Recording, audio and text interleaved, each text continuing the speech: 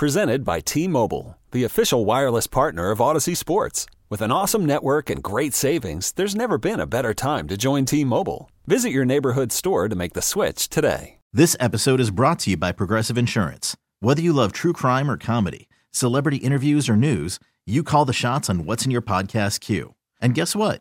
Now you can call them on your auto insurance too with the Name Your Price tool from Progressive. It works just the way it sounds. You tell Progressive how much you want to pay for car insurance, and they'll show you coverage options that fit your budget. Get your quote today at Progressive.com to join the over 28 million drivers who trust Progressive. Progressive Casualty Insurance Company and Affiliates. Price and coverage match limited by state law. We're back with more of the Bet Rivers Sportsbook pregame show on Sports Radio 670 The Score with Mully, Patrick Manley, and Olin Kreutz. Brought to you by Bet Rivers Sportsbook, official sportsbook of the Chicago Bears. Download the Bet Rivers Sportsbook app today. It is the pregame show on The Score. We've got the great Olin Kreutz with us. Patrick is down. We're in the missing Patrick formation, but it is indeed Grote time. We get a chance to talk to our man Mark Grote. He joins us on the Score Hotline, presented by Circa Resort and Casino in Las Vegas, home of the world's largest sportsbook. Mark, good morning. How are you, buddy? And I say morning, it's the afternoon, for God's sake. These games usually start at noon. I'm utterly confused. 3:25 start. Yeah. Honestly, Molly, when I hear your voice, I think morning. Since I work with you for so many years in the morning, it actually sounds totally correct to me. So you know what? Let's just keep that going. Good morning, Molly. Good morning, Olin. Good morning, yeah. Grote. Don't be hard on him. You know, working with me is not easy. So he's trying to. Oh no, clearly. It's a wear on your brain cells, I promise you. Right. Do you know how you said earlier that as you get older, the impact on your body affect? Like, for some reason, your dirty looks affect me more than they did when I was a younger man. We could tell. We had Antonio Holmes, which is Antonio Holmes cross Antonio Brown, starting receiver. It's been morning all afternoon here on the pregame show. You know, Manley's at home in a blanket drinking Zing Zang. Hey, listen, Grote, there's all kinds of stuff going on right now that you'd have no understanding of. Well, no, I do understand because I actually texted with Manley a little bit, and he said, oh, yeah, I'm not doing anything today. He just sent me a poop emoji. So, obviously, I knew everything was going down. Not to mention it's dark and dreary in the great, big, beautiful city of Chicago today, just to pile on to the morning theme. But as far as inactives are concerned, gentlemen, I don't know if you went through it or not, but no surprises whatsoever. Akeem Hicks, we knew, was out. Deshaun Gibson is out. Nick Foles and Rashad Perryman as well. So really it's about the guys that are in on this day, and Allen Robinson will play today despite being low volume in practice this week. Same deal for Khalil Mack. So in that regard, all hands on deck. But the bigger story was earlier today finding out that the Bears placed Elijah Wilkinson on the COVID list, and that's an exasperation laugh right there. The Bears promoted Arlington Hambright from the practice squad, so we could be seeing at right tackle today one Lachavius Pig Simmons, or possibly even Alex Bars, or maybe even some sort of fun rotation between those guys at right tackle. Yeah, my inside sources tell me it might be Simmons, but we'll see as that goes on. But I'm wondering, Grote, that safety position, what do you expect to see out of Sean Desai today? We talked about last week with Tonga being down, and now Akeem Hicks is out. That I kind of worried about that just because I thought the running game for the Packers might be a problem. I know they went with 3 safeties last week. They went with a different nickel. I just got a few questions for you there. Are they picking the nickel by matchup, by who they're going against? And what is their plan, do you think, for stopping the run today if it becomes a problem? Yeah, I think that there is going to be some matchup stuff. I mean, all of a sudden, we've been talking about DeAndre Houston Carson probably a little bit too much in terms of having to play a bigger role on defense, no doubt about that, and Marquis Christian as well. So it has been a work in progress all season. So why not let it be more of that today? And, Sean Desai does like that kind of stuff, playing the matchups and doing different things in that regard. So it'll be very interesting to see him go about that in terms of the safety position. As far as the Bears stopping the run, it is notable that last year in the game that the Bears beat Tampa Bay, that Ronald Jones did run for 106 yards in that game. Bears were really good, relatively speaking, against Tom Brady, but not against Ronald Jones. They have not had a great running attack in general this year, has Tampa Bay, but that will be something that the Bears will have to be on the lookout for. So that said, no Akeem Hicks in there. We'll see if Eddie Goldman gets to that next level, and Bilal Nichols and the rest of the crew along that defensive line, because it's going to be, again, and unfortunately the Bears are getting used to life without one of those two guys due to injuries in Eddie Goldman and Akeem Hicks. So it's just another day where they have to depend on their depth. And I guess one of the captains for the Bears this week is Angelo Blackson. We talked a little bit about him last week. He'll have to step up as well to make good on Akeem Hicks. We haven't mentioned for some reason on this show yet that Deon Bush was indeed placed on the injured reserve with a quad injury, which means he's out for 3 games. So as much as everyone wants to replace safeties, you're without him for 3 games, and Gibson obviously has the hip, so he's not available. So it's you're right. There's a reason we're talking about these guys, because they're forced into action. What about this COVID-19 stuff, Mark? They now lead the league. Jimmy Graham, Robert Quinn, Caleb Johnson, and now Wilkinson joining that group for this game. Will they go into any kind of enhanced protocol? Does the league require that? Is that – and I mean, listen, I'm not taking shots at anyone, because we've certainly seen a lot of vaccinated people – get this, and I'm not saying that there's anything really wrong there, but I'm just curious. Matt Nagy was asked about it last week because they had 3 people. Now they got 2 of those 3 back, and you add another few names here. Yeah, and when he was asked about that last week, Mully, Matt Nagy essentially said, no, we're not going to do anything differently. And he just kind of went into the finger-wagging mode of, hey, we all got to wear our masks and we all got to follow the protocol that exists in Hallis Hall, and everybody knows the rules and all that kind of stuff. But let's face it, what's been going on with the Bears, it has been a mini outbreak. And, it's good to see that Damian Williams obviously is playing today, but the Elijah Wilkinson thing came as a shock, and who knows what is next.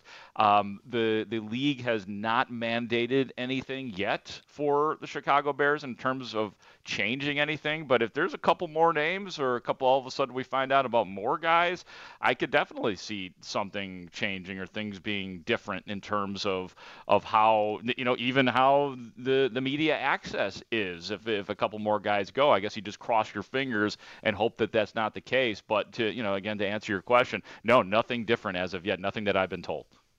Hey, Grody, with Quinn being on the COVID list, Jeremiah Atachu being on IR, I think somebody else went on the COVID list also. But what do you expect to see at that outside linebacker position today? What do you expect the rotation to be? They seem a little thin at that position. Welcome to a ton of reps for Trevis Gipson. This is definitely going to be his week. Khalil Mack is playing, even though, as I mentioned right at the outset, he's been banged up. Seems like Mack's been on the injury list like every week since the beginning of last year, but ends up playing. So yeah, I mean, this is going to be a huge week again for Trevis Gipson, and then dealing with Tom Brady, who we all know is not elusive, but he can get rid of the ball really fast. And it's like, Gipson wanted this. He's feeling it. He's going to have to play like it today. Bilal Nichols suffered a knee on Wednesday, apparently, because he missed Thursday, and now he was limited, I think, on Friday, but he's back. How serious was that? And that's always a little scary when a guy gets hurt midweek.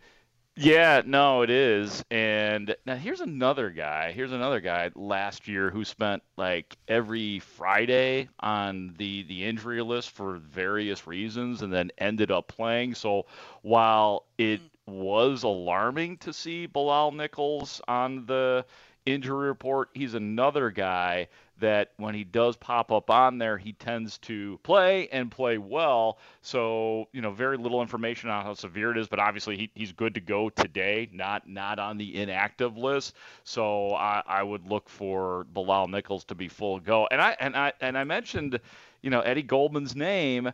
I don't know where you guys are with him in terms of getting to that, but it just seems like it's a project every week in terms of getting him out there for more snaps, for going to the next level and evaluating his game. And I still want to see the Eddie Goldman from a couple of years ago, and we simply have not seen it. He's still doing a lot. He's still dangerous, and he's still gobbling up blockers.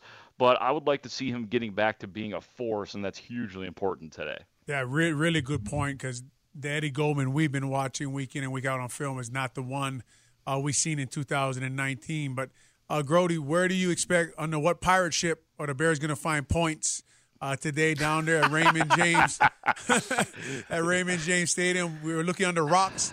Last week at Soldier Field, we didn't find much. We only found 14 points. Where do you expect the Bears to attack this Tampa Bay defense? We're probably going to have to find at least 24 of them.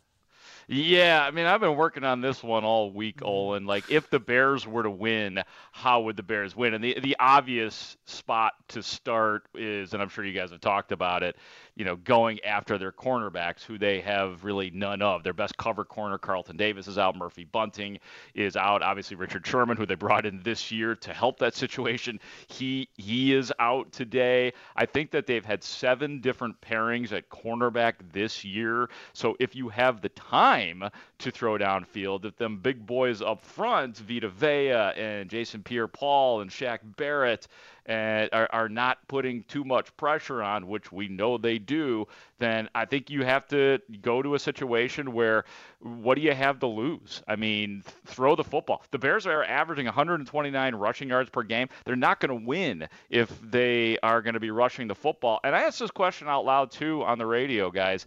Are the Bears trying to win this game today, or are they trying to survive this game today? If they want to survive this game today, then definitely run it. Do what you have done for the last 3 weeks, and you'll survive the game, and maybe it won't be a ridiculous score. But if you want to win this game, you got to take some chances and throw the football down the field. And I know it doesn't suit Justin Fields and the offense yet. We know that eventually it will. It hasn't been there. But if you really are interested in actually winning this game, you got to step out of your comfort zone a little bit. If you are Bill Lazor, if you are Justin Fields, if you are the Bears wide receivers, that's what I would like to see them do. If they do want to win the game and not just survive.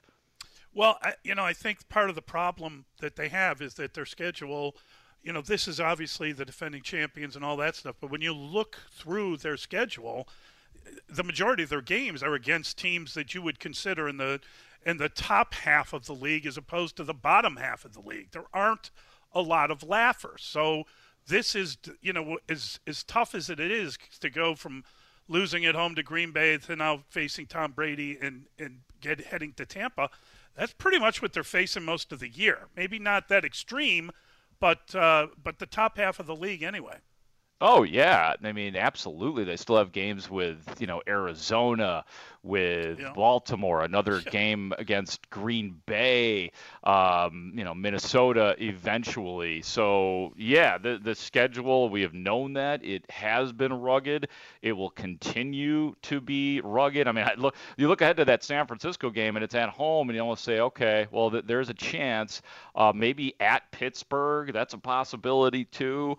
But, yeah, I mean, if you want to not just compete but win some games and not have an embarrassing record by the end of the year, well, I love the fact that the Bears have figured out a running game. We all do, but the points they're putting up on the board is not enough because they're not putting themselves in good enough positions to do that. So, yeah, I mean, take some – and I asked Matt Nagy that. I said, do do you take more risks in a game like this? And he kind of conceded that he understood why I was asking the question, but his answer to me was, it's about the flow of the game. We'll know right from the beginning how it feels. He said we're not just going to do it for the sake of doing it, but if you want to stay in this game and get ahead and win, you're going to have to take some shots. Yeah, they're going to have to take some chances, and it's going to come, would it be a fake punt, an onside kick early in the game, something to get their team a few more possessions. And a kid that comes to my mind immediately, Grody, after watching film last week, whether it be a screen, maybe you motion him out, hopefully you get a one-on-one matchup, is Khalil Herbert. He seems to me to be their most explosive player. What are they saying around Halas Hall about him and how they may, increase his package and increase his opportunities to touch the ball, especially with Damien Williams back? Can you use him in other ways, receiver, slot receiver, other ways to get this kid the ball? Because he looked like, last to me, finally a guy who can give the ball to, he'll break a couple tackles and maybe take it to the house. Yeah, I mean, the Khalil Herbert looks very natural. The sixth-round rookie, and he just looks like, in all aspects of the game, he looks like he knows what he's doing. I talked to John DeFilippo a little bit about him this week, and he said that, he said all the glowing things about him, and he said, yeah, we would like to get him involved more in the passing game. It's been very minimal, but he has shown in the preseason and just a little bit in the regular year that he's capable of being a big part like that. But it is good to have Damien Williams back for that reason as well. He is a better receiver right now than Khalil Herbert. But it's fun to watch. Like that's like one of the beauties of an NFL season, that you have these unexpected guys on your roster. And Khalil Herbert probably, if ideally, he'd probably not be in the backfield for the Bears. But since he has thrived and completely taken advantage of the spot, and he has been terrific. And then in terms, too, Olin, of what you were saying about doing something crazy like a fake or something like that, I have no idea what was going on at Halas Hall this week, but I will say, for whatever it's worth, and it may not be worth a lot, they weren't letting us watch practice as much this week. The glimpses that we got, which are usually minimal as they are around the NFL, they were actually truncated a little bit this week, and they changed the times that we were allowed to watch. So who knows? I'm probably grasping at straws here, really very much. But who knows? Hey, Bears, you guys are right. You're the only ones who know what you got to do this week. Make sure you hide that. Well, if they're working on a fake, they don't want me seeing that because, I'll put it right up. Man. It's amazing. When you pull up the Halas Hall, you think it's like the White House. I'm like, what are they doing here? Like, why do you guys have so much security here? I don't know. That's just my half-baked theory, and it's kind of an optimistic one. They're working on fakes. That's what they've got to be doing. I love it. Great information as always. Mark, we'll talk to you later. We'll be on the post game. Yeah, later on this morning. We're doing the post game after the game this morning. So. The post game now they are underdogs by 35 points. Yeah, that's right. Post game in serious trouble. Nope. See you guys. That's right. See ya. Take care. That's Mark Grote. We'll be right back. It's the pregame show with Olin Kreutz here on The Score. This episode is brought to you by Progressive Insurance. Whether you love true crime or comedy, celebrity interviews or news, you call the shots on what's in your podcast queue. And guess what? Now you can call them on your auto insurance too with the Name Your Price tool from Progressive. It works just the way it sounds. You tell Progressive how much you want to pay for car insurance, and they'll show you coverage options that fit your budget. Get your quote today at Progressive.com to join the over 28 million drivers who trust Progressive. Progressive Casualty Insurance Company and Affiliates. Price and coverage match limited by state law. This episode is brought to you by Progressive Insurance. Whether you love true crime or comedy, celebrity interviews or news, you call the shots on what's in your podcast queue. And guess what? Now you can call them on your auto insurance too with the Name Your Price tool from Progressive. It works just the way it sounds. You tell Progressive how much you want to pay for car insurance, and they'll show you coverage options that fit your budget. Get your quote today at Progressive.com to join the over 28 million drivers who trust Progressive. Progressive Casualty Insurance Company and Affiliates. Price and coverage match limited by state law. You could spend the weekend doing the same old whatever, or you could conquer the weekend in the all-new Hyundai Santa Fe. Visit HyundaiUSA.com for more details. Hyundai, there's joy in every journey. Eddie Jackson, You know, we've talked to this before, and his name keeps coming up for the wrong reasons. You know, his name keeps coming up for reasons as you are the safety. You are the last line of defense. When you come up and you make that hit on Davante Adams and he gets past you, it's going to be a touchdown, kid. You have to make that play. Get him down by any means necessary. Don't care how you do it. Even if you shoot at the worst flag, still keeps him out of the end zone. But you got to find a way to get him down. We're back with more of the Bet Rivers Sportsbook pregame show on Sports Radio 670 The Score with Mully, Patrick Manley, and Olin Kreutz. Brought to you by Bet Rivers Sportsbook, official sportsbook of the Chicago Bears. Download the Bet Rivers Sportsbook app today. It is the pregame show with Olin Kreutz. Patrick Manley out today. He's under the weather, drinking some Zing-Zang, I believe Olin has determined. But that was the voice of Lance Briggs, and that you were on the set with him at NBC Sports Chicago when he said those things. Very fair comment. Eddie Jackson didn't like it, apparently. Heard about it. I don't know if he was watching. I don't know what Eddie's life is like, but he retweeted some old Pro Football Focus tweet about Lance and at the end of his career, and it was just kind of, it just sat there like very uncomfortably. Lance was classy about it when asked, and you look at Eddie Jackson, he took it down, so someone got to him. But it's been a weird season with social media, Olin. We've talked about it before. You know, Jimmy Graham, who is on COVID protocol, will not be able to play today. Has, I believe, one catch on the year, hasn't caught a pass in 5 games. And this will be the 6th. He retweeted a CBS Sports tweet about the Bears producing the worst point total, the worst offensive performance, and basically, I think the second worst in 100 years in the NFL in Cleveland. And you wonder, what the heck is that, man? What are you doing? And he's a veteran guy. But now you got Eddie Jackson, and he had to take down his post. We mentioned Jaylon Johnson, and he had to take down his post. It underscores, Olin, that you know, as much as you need discipline on the field, you probably need a little more of it off the field. And I have 3 kids. You have twice as many. We both have dealt with trying to make sure your kids understand the impact this stuff has on you, and just being, you know, clear and safe and not worrying about getting every idea out. What's your take on this? Where do you stand on all the social media stuff? We talked to Dan about it earlier, but you never had to deal with this when you were playing. No, and it's hard to deal with, right? It's hard with this whole social media, Instagram, Twitter. These guys are younger. Jimmy Graham's not, but when your emotions get the best of you, obviously, after another bad game by the Chicago Bears against the Packers, and you're going home, and you know, before we just have to listen to Doug Buffone and OB, and I'd probably have some responses for them, you know, if you could. But obviously these guys are taught a lot. I think there's people who are in charge of social media at Halas Hall. They have people who have that actual title.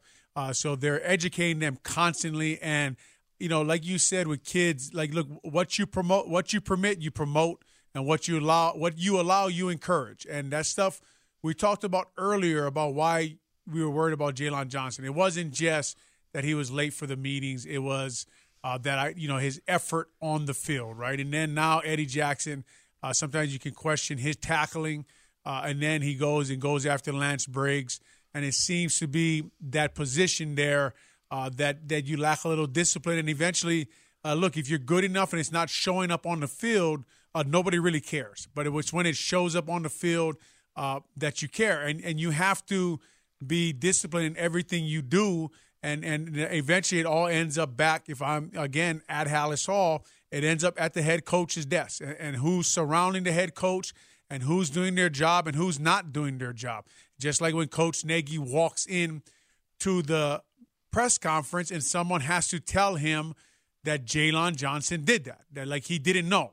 So you start to wonder, and I know they're busy, but if you're in charge of social media at Halas Hall, you walk down the hallway and you knock on the door before you know Coach Nagy's going to his press conference to let them know that this is going on.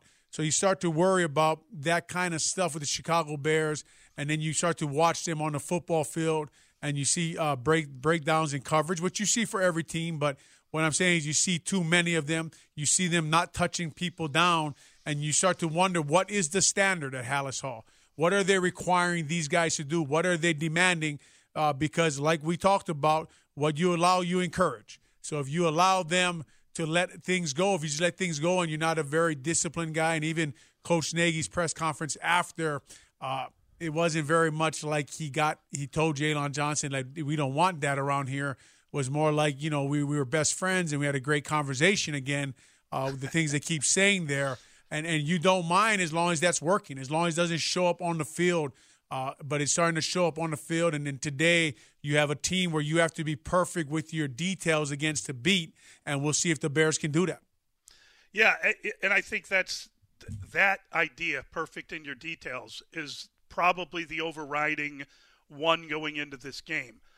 Olin, you've been involved in tons of football games. Can you remember a game where you had an upset and you didn't perform to your details? Isn't that required of this achievement? Well, first of all, what was the biggest upset that you ever were a part of? Well, the one I remember the most, just because I studied it last week, so it's fresh on my mind, is 1999. We hadn't beat the Packers since 1993. Obviously, we were down at the Walter Payton funeral before the game. We drove up there to Lambeau and beat them there. Now, Brian Robinson blocks that kick at the end of the game. Yep. Obviously, that team in 1999, if you go through the names on that team and you go through the names on the Packers team with Brett Favre and, that whole team they had up there, we had no business winning up there. Obviously, a lot of things had to happen. I think the guy had to miss the field goal. We had to block a field goal. It was 14-13. That was a huge upset at that time. We had no right winning that game. They didn't play well, and we played above our head a little bit, especially defensively, obviously, only allowing that many points up there at Lambeau at that time to a Hall of Fame quarterback. But, it's something like that would have to happen today, where you're just watching Tampa Bay and you're wondering what the hell are they doing, and then you're watching the Bears and say, man, I didn't know, Travis Gibson, I didn't know he was going to dominate Donovan Smith like that. I didn't know Mario Edwards was going to get off the Ali Marpet like that, right? I didn't know Khalil Herbert. I didn't know that inside three of the Chicago Bears, Latavius Simmons had a good game against Shaq Barrett. Who would have thought? Who would have thought that he was going to block a guy who's leading the team in sacks? Who would have thought we could run the ball actually against Vita Vea for something close to 4 yards? And then all of a sudden out of nowhere, Mooney or Khalil Herbert or Robinson catch a deep pass, and it's going to have to be something like that. Who knew that Tom Brady was going to throw 3 dumb interceptions today? Any team I've ever been on in my illustrious athletic career, we knew when we were good, and we knew when we weren't good. You knew when you were going to win, and you knew when you had a difficult time, right? It was going to be difficult to make sure that you won the game. Did you feel the same way? Did you know when you guys were good, you knew you were going to beat people?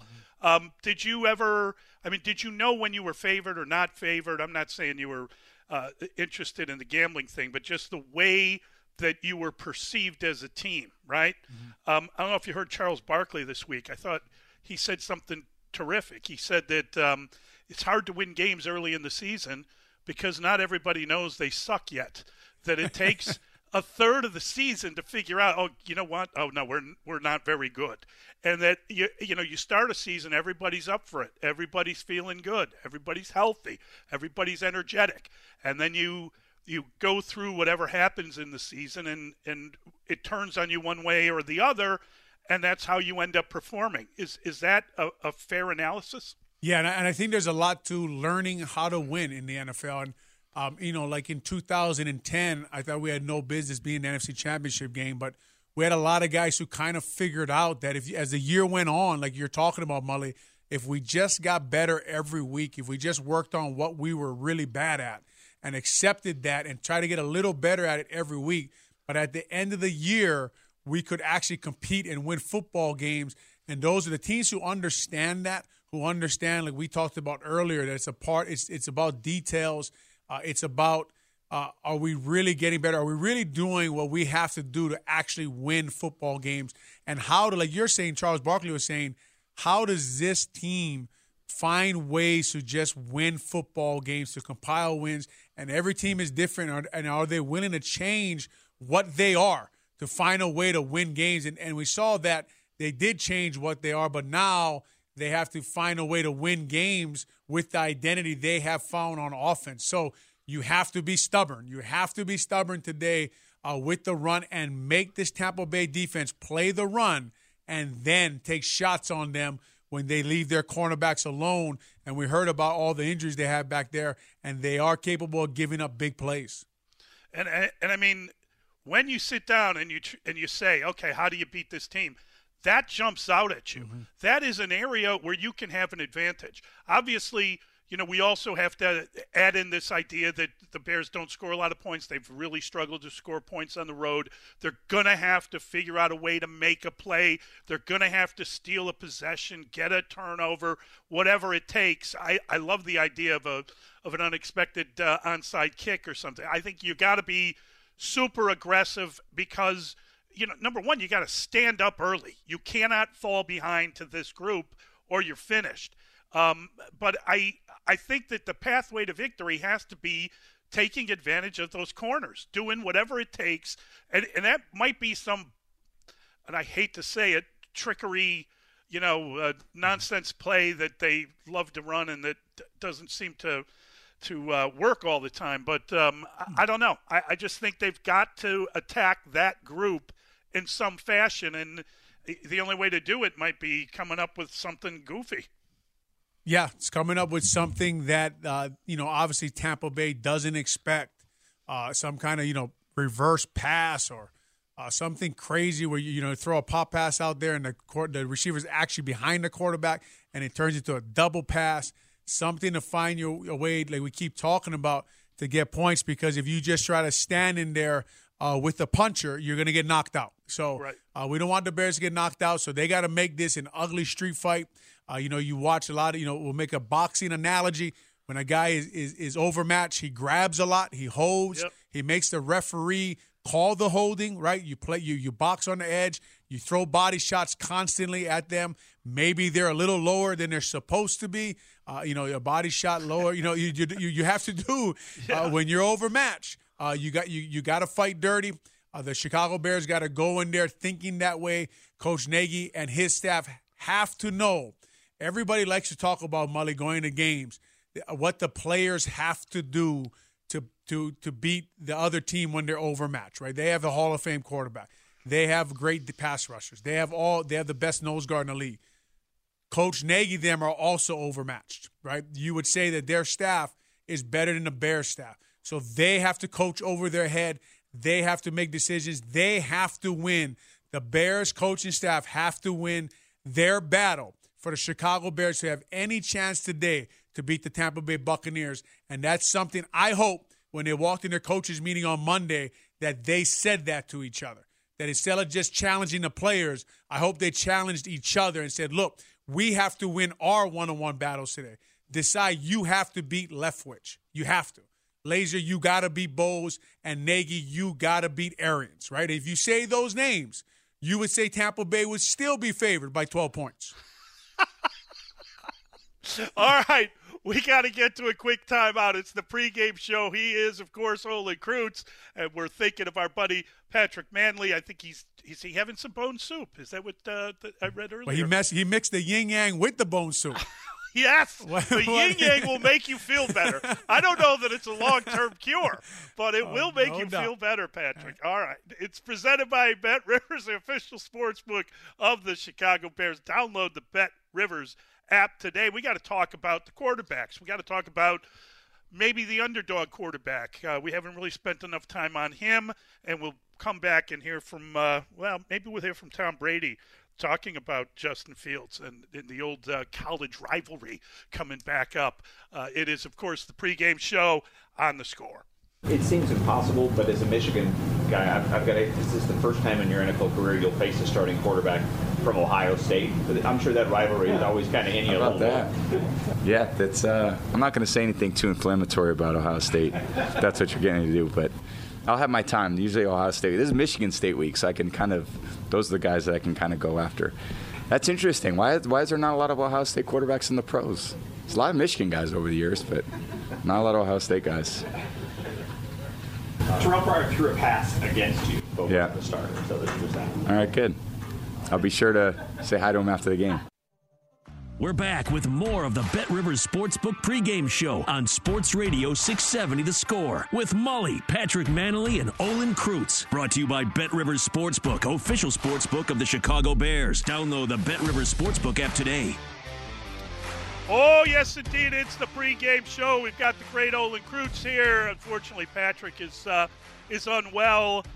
Listen, the old college stuff never leaves. The Michigan man reminded that that Ohio State doesn't produce many quarterbacks. I don't know what to say about that. I mean, Tom's so old, Olin, he probably remembers when Michigan beat Ohio State. Hasn't happened much of late. Okay, so if you're Justin Fields, and I love everything the kid has to say. I don't know if I'm in love with him as a player yet, but I think that him at the podium is phenomenal. And he talked about, going against Aaron Rodgers and watching the methodical way that you have to get a series together to win a game, and it's not just one play, it's multiple plays. I think I really appreciate the fact that he's kind of learning on the job, and, I like this idea that because he's playing, they've been forced to change their identity. I think that's better for them, frankly. But is he improving? Do you see a player getting better? Do you see a guy ready to someday be the player that they're facing this week and last week? I do. I do see him improving. I do see him working on the things from week to week. And that's one of the things that has kept, I guess, me feeling positive about the Chicago Bears through what looks like it may be a rough year, right? Like you talked about earlier with Grody, you talked about when you look at their schedule and you start to predict wins and losses, this year could get bleak at some point. Is what you think, unless the Bears play above their head and unless this kid improves dramatically, right? Because you always expect a rookie to hit the rookie wall at some point. And what is the rookie wall? The rookie wall is when the defensive coordinators figure out what you want to do, what they want to take away from you, and then can you overcome that? And he's going to hit that eventually, especially with guys like Todd Bowles putting game plans against him. But as far as watching him play, watching him take them down the field last week early in the fourth quarter, watching him stand in the pocket and let it rip, man. Sometimes that kid really shows his arm talent. His footwork's a little better. The first week he was getting really deep in the pocket. He takes some bad sacks, but the thing you like to hear from him is every time, I need to get better. I need to play better for our team to beat a team like Aaron Rodgers, like the Green Bay Packers. And he's right, Mully. He's 100% right that he needs to get better for the Bears to get better. It's contingent on him. And we talked about earlier how good that defense is. If this kid starts playing better and they start to find ways to find 20-plus points, you never know what this team could be at the end of the year. But as far as he goes, as far as the little things we talked about, I'd like to see him work on his details on play action pass, on selling it, because if he's doing it, I remember for my short time I was in New Orleans before I couldn't stand Aaron Cromer, and I hate to tell everybody, I ended up right about all of that, as you can see. Yes. The guy is, I saw him actually at O-line masterminds, and he admitted as much, that he's a moron. But anyway, when you talk about Justin Fields, right, when he starts to do the little things right, Mully, when he starts to do the play action pass correctly, keeping his shoulders low, really selling the fake, then you demand it from the offensive line. You demand it from the receivers. So when he becomes more of a leader, I liked him in Vegas when he rolled over his head and he said, come on, with his hands. I like the way he fights through every game. He is improving slowly every week, and he has to. That is the one thing I think that keeps you a little more positive as you watch this. Now, when you watch the film, again, this is another week that he has to keep working on the little things, even when the game looks out of hand. I want to see him leading. I want to see him doing the small things right. That's what winning looks like. I remember when you guys started Kyle Orton. Okay, so there was injury, so a fourth-round pick has to be the starting quarterback going into the season. And I did a story. I just called around and talked to a bunch of different coaches about what that process is, how these guys learn, what do you do? And I was looking for guys that had coached a lot of different rookies, and I ended up talking to Bill Walsh, right? Called him at Stanford at the time. He was retired and working at Stanford and had an office there. And anyway, had a long conversation with him about it, where he was talking about the weirdest thing about starting a rookie quarterback is that they don't retain the information from 1 week to the next. So, in other words, your game plan in week 1 or 2 gets to week 4 or 5, and you're like, okay, I'm going to run some of the stuff we ran in week 1, and there's no recall of it. That it's really difficult for quarterbacks when they haven't been through it before to understand a play you ran very well in week 1, you can no longer run in week 5 for whatever reason. So you constantly have to be going over the game plan with the guy, and you have to understand what he does well, and you have to kind of remind him of that. Ken Wisenhunt was the quarterback or the coach, I think, the offense coordinator when Roethlisberger came in. He said basically the same thing, that even though a guy can play well throughout the course of a year, there is no retention. It's not like you're taking a book and you're building upon it, and then, now we have the offense down. It's like you have to start with a new chapter all the time. Mm-hmm. Is that your experience from seeing young quarterbacks come in and the way that they've played, where they don't retain information in the same way? Yeah, it's hard to retain the information because your head is spinning, right? The game is so fast. So that's why they have to constantly be spending their time going back and finding film of themselves to try to improve, right? Like you're saying, they can't retain that week 1, outside zone play, what they did, what they need to work on. What they did wrong is going to keep coming up again and again.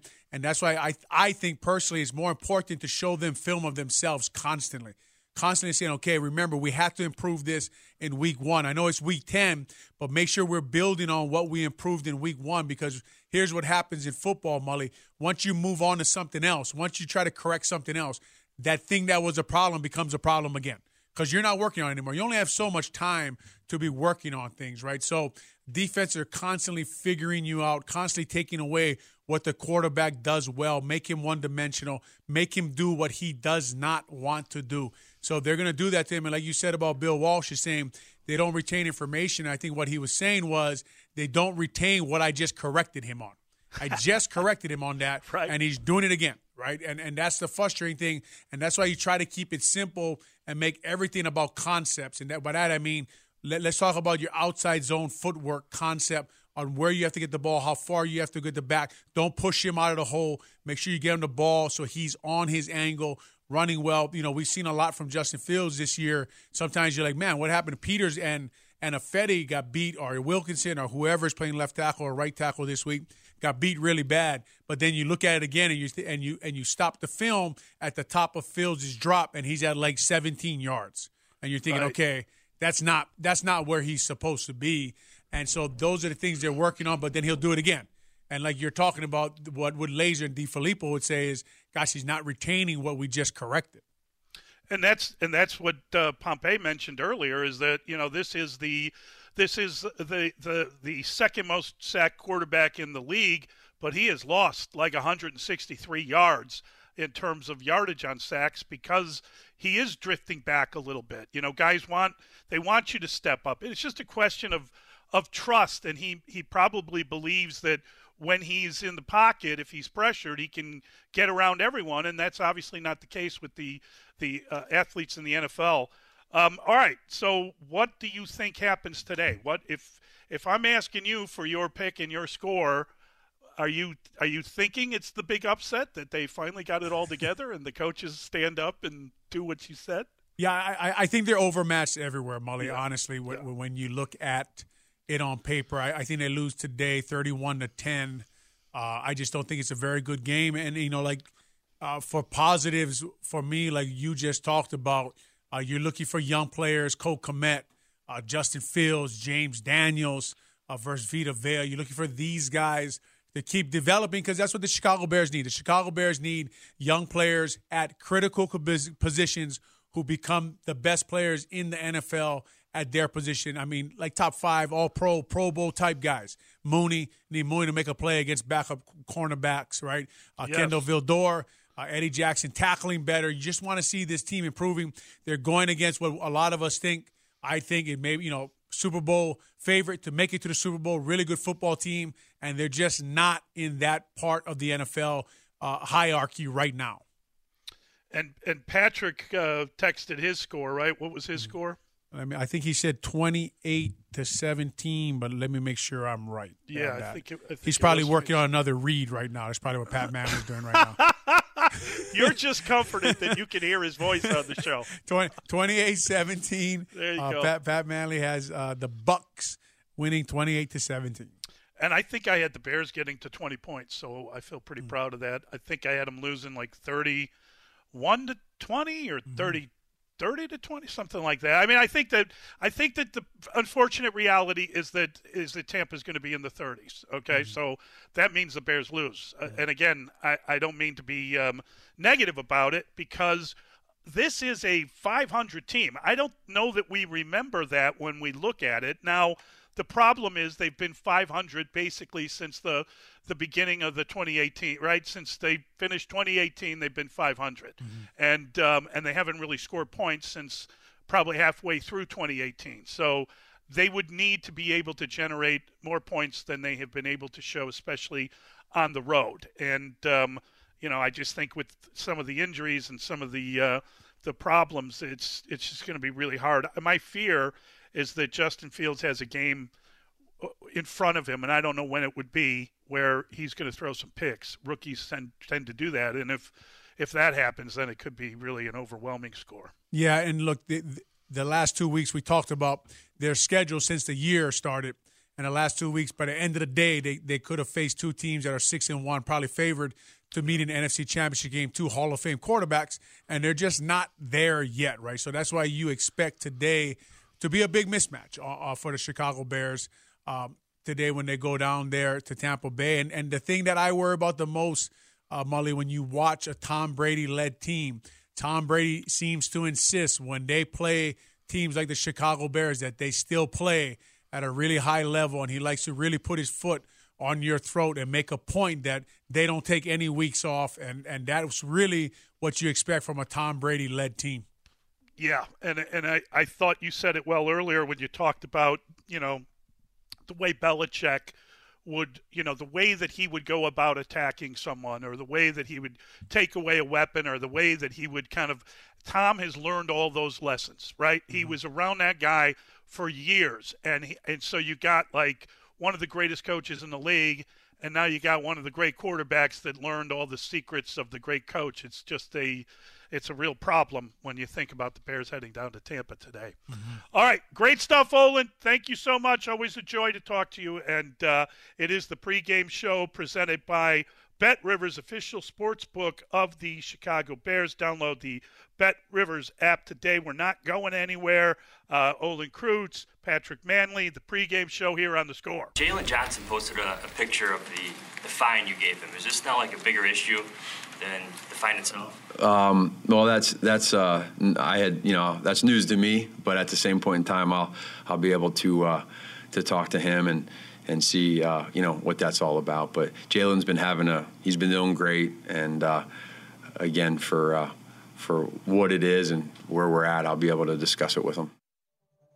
We're back with more of the Bet Rivers Sportsbook pregame show on Sports Radio 670 The Score with Mully, Patrick Manley, and Olin Kreutz. Brought to you by Bet Rivers Sportsbook, official sportsbook of the Chicago Bears. Download the Bet Rivers Sportsbook app today.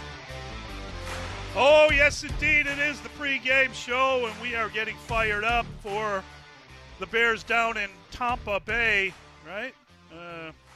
Yeah, I never liked that either. But nonetheless, he's made a huge impact, and it's the kind of impact that's going to test a cornerback like Jalen Johnson. And Jalen had his moment where he apparently late to the building on Monday or Tuesday, whatever, gets the letter on Wednesday and immediately sends it out on the gram with a couple of comments about it, and he's very upset that he was taxed that amount of money.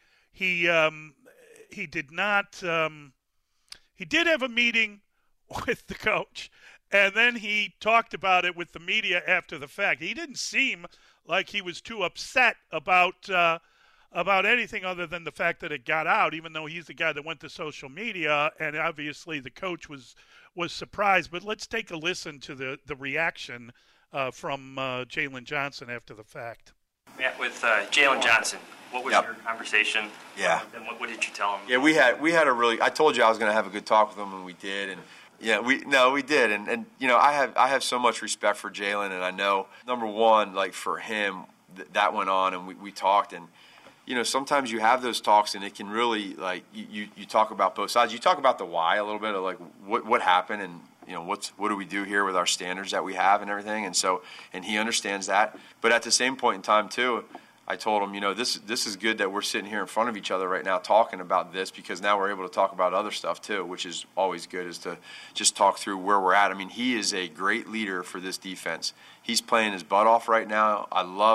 He's a guy that stays after practice every single day and gets extra work. You know, without getting into a lot of details, honestly, it was an awesome conversation. Jalen, your head coach just said that you guys had a really good talk in regards to your posting.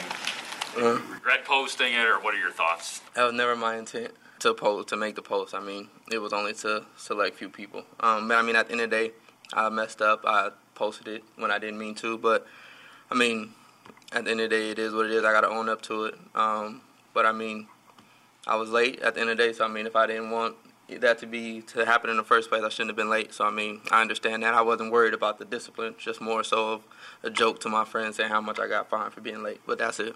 Oh, very surprised. I mean, it went from me, an innocent post just talking to people, and all of a sudden now my name's headlining over an Instagram post. I mean, it is what it is. I mean, I gave the media something to talk about, and they took it and ran with it. So, I mean, it is what it is. So you weren't actually that angry? Nah, I mean, at the end of the day, I was late. I can't be mad because I was late. But, I mean, it's not about that. Oh, 100%, don't press the wrong button on my end.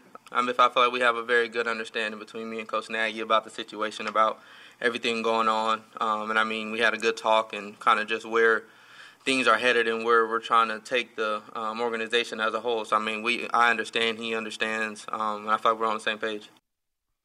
Oh, come on. Are you kidding me?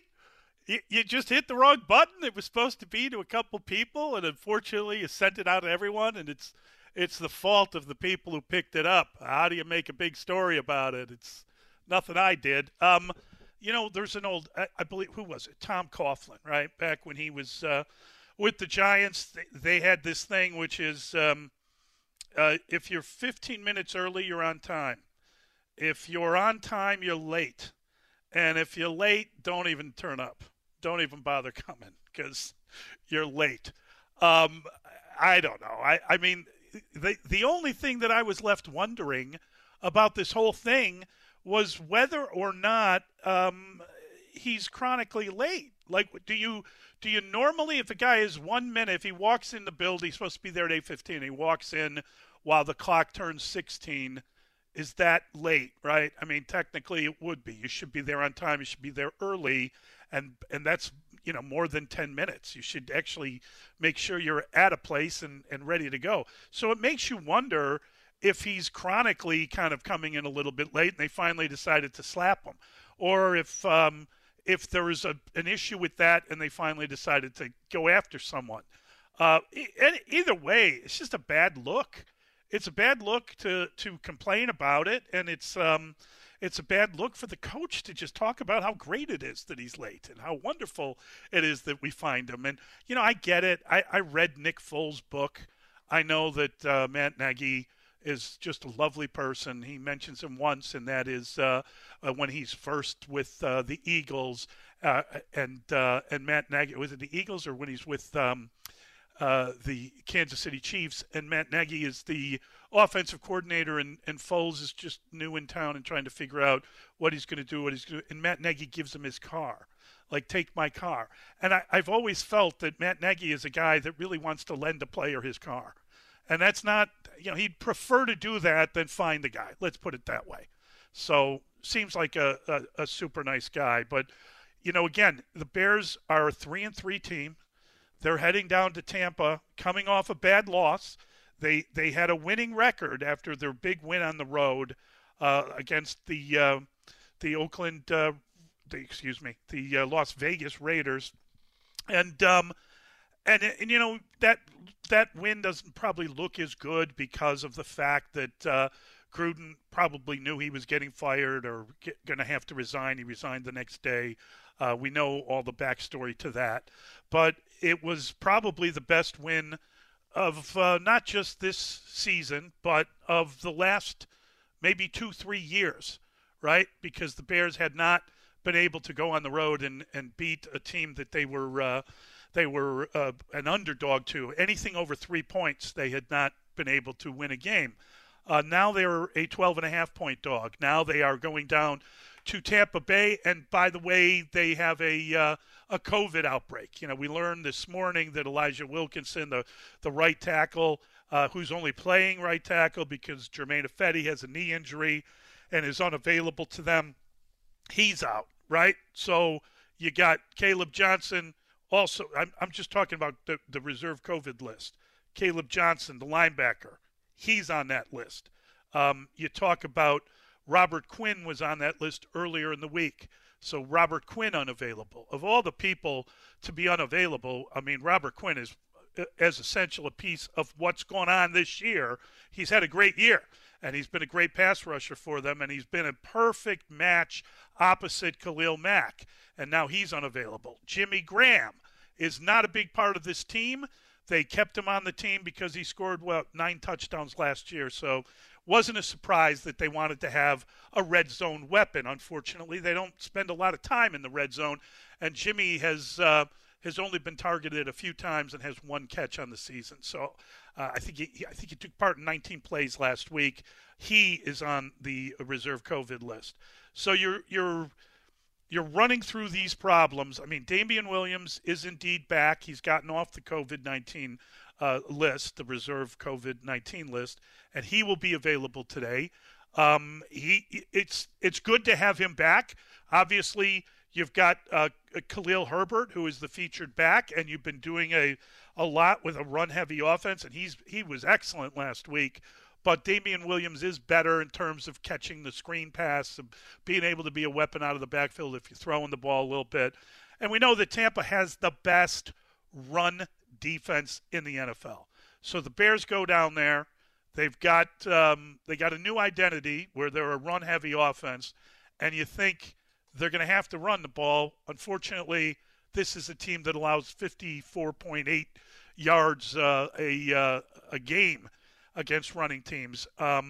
It's the best run defense in the league, and they got a couple of monster guys in the middle of it that are going to create real serious problems for you.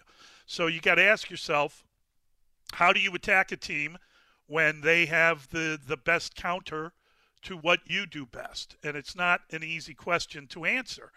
But, you know, the other problem, they've got obviously the most elite of elite quarterbacks, right? 44-year-old Tom Brady leads the league in passing. He's second in the league with 17 touchdown passes. He is 2 away from 600 in his career. Will he become the first NFL quarterback to actually throw a couple of touchdown passes to be 600 for his career? I mean, it's just an astounding number of passes that guy's thrown, touchdown passes. Who am I kidding? He's 44 years old and he's still playing in the NFL. So you look at that, you know, you're aware of the fact that double-digit dogs, there's 3 of them in this week's card, by the way, but they are, I haven't checked all the scores yet. I know there's been some unbelievable moments thus far, but the Bears are one of those double-digit dogs, and NFL teams are 8-0 this season when favored by 10 or more. That includes a Tampa team that is actually 2-4 this year against the spread, but the 2 wins were when they were favored by double digits. So that doesn't look good. You know, the Bears are dead last in the NFL in offense. They're the only team that averages more yards rushing, 129 yards rushing, to yards passing. They average 117.2 yards passing a game. So the Bucs, again, best team stopping the run. Bears, a good running team, not the best in the league, but the only one that tends to run more, it gets more yards running than passing. So is this the week? Is this the week where you ask your quarterback, your rookie quarterback, to do more than he's been able to do up to this point, to throw the ball more? You've been trying to protect him, and you've been trying to avoid the situation that happened in Cleveland earlier in the year. So is this the week where that actually happens, where you try to get him more involved, where you try to throw the ball down the field more? We saw him lead 2 80-yard touchdown drives, which is great. That was wonderful. Obviously, they did it to open the game against Green Bay, and they did it again late in the game. But 2 touchdown drives isn't enough. And, you know, the way the Bears play, what they've been doing, they have been methodically trying to march down the field. Teams love it when you try to do that because it's a very difficult thing to do. And if you have a good defense, and Todd Bowles is a really good defensive coordinator, and they got a lot of top-shelf talent on their defense, they're going to come after you, and they're going to try to force you to be behind the chains, to force you to make a penalty, to force you to just do something that gets you off, and now all of a sudden you're punting. Now, the Bears last week, they crossed the 50 of Green Bay 4 different times where they didn't score a point, right? So they had the 2 long drives, and they got into to scoring opportunity 4 more times, but they couldn't even get a field goal out of it. So you look at that game and you say, if they're 4 for 4 on those field goals, if they're able to get into field goal range, if they're able to hit the field goal, and they certainly have an advantage with the field goal kicker over anyone they play. They've made 34 in a row as Cairo Santos has done that. So I think that you look at that element of it and you say, you need to score methodically and you need to be good at every opportunity. You can't. This is the kind of game where you pretty much have to play a perfect game. You pretty much can't get behind the chains. You pretty much, if you have an opportunity to get a field goal, you better make sure you find a way to do that. And so we imagine the Bears will try to run the ball. We imagine they'll be pretty stubborn about running the ball. Even we don't imagine they're going to have a ton of success, but they could. And more importantly, that could open up some down the field if they can figure out a way to get that done. And, with the cornerback situation, I think that Justin Fields is going to have to take some chances. We always seem to talk about this idea of the difference between NFL open and college open. And, a guy, he might not look like it, but it's a short window, but he's open. So throw the ball to him. I think he's got to take that leap of faith, because I think the Bears receivers might be better than the cornerbacks they'll be facing. And if that is the case, then hopefully they can make some plays in that, and they can do something that we don't believe they can do, quite frankly.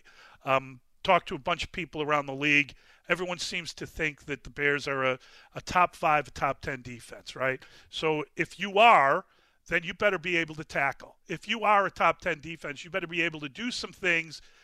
What the Bears have managed to do this year, the reason people feel that way is they are built in order to get pressure with their front 4. So as long as the front 4 is getting pressure, then you've got a lot more guys. You got enough players to drop because your secondary isn't great.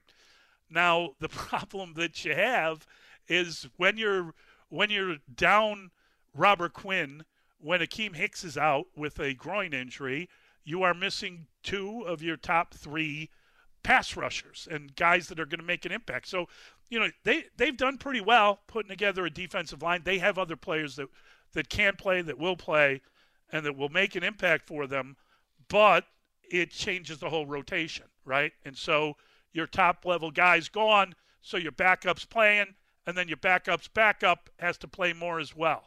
And you wonder how they're going to be able to go after people with that kind of possibility. They are, I believe the number last week was 28th in the 32-team league in terms of blitzing. They don't blitz.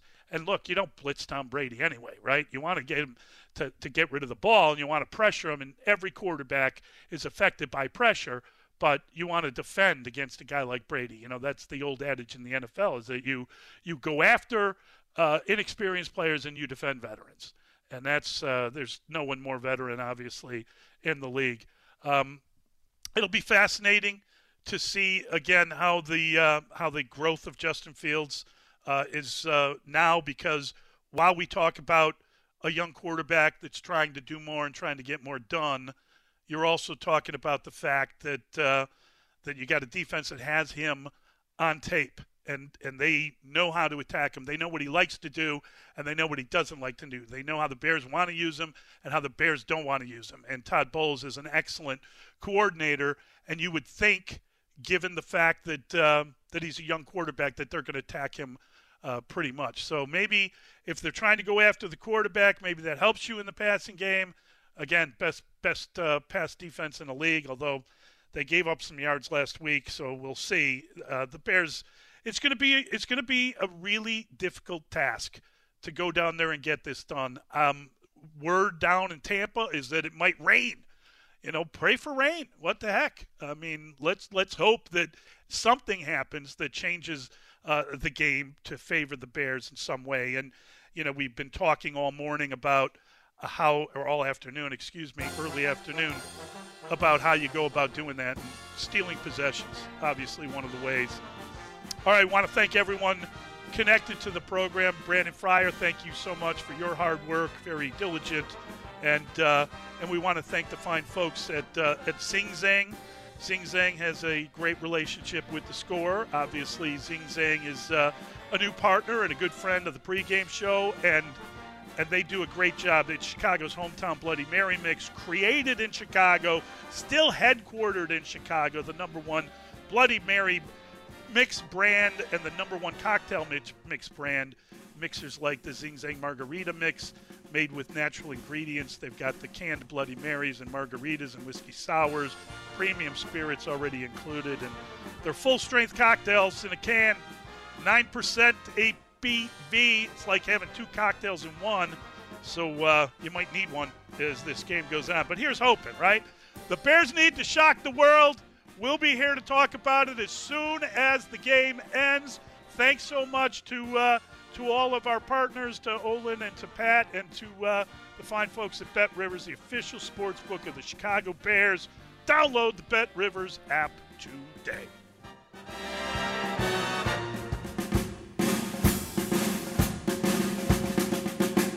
This episode is brought to you by Progressive Insurance. Whether you love true crime or comedy, celebrity interviews or news, you call the shots on what's in your podcast queue. And guess what?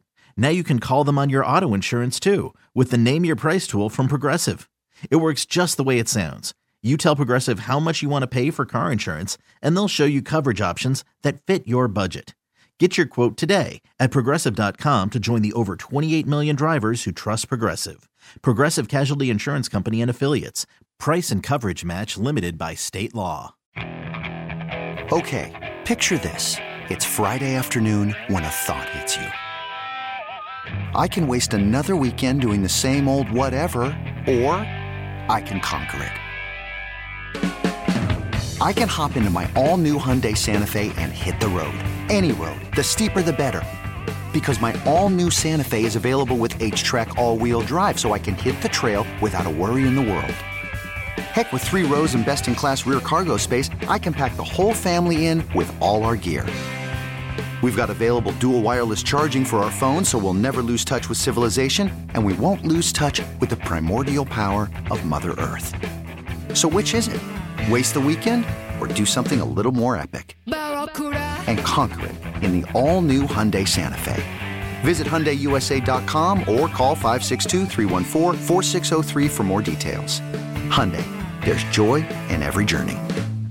We really need new phones. T-Mobile will cover the cost of 4 amazing new iPhone 15s, and each line is only $25 a month. New iPhone 15s? It's better over here. Only at T-Mobile, get 4 iPhone 15s on us and 4 lines for $25 per line per month with eligible trade-in when you switch.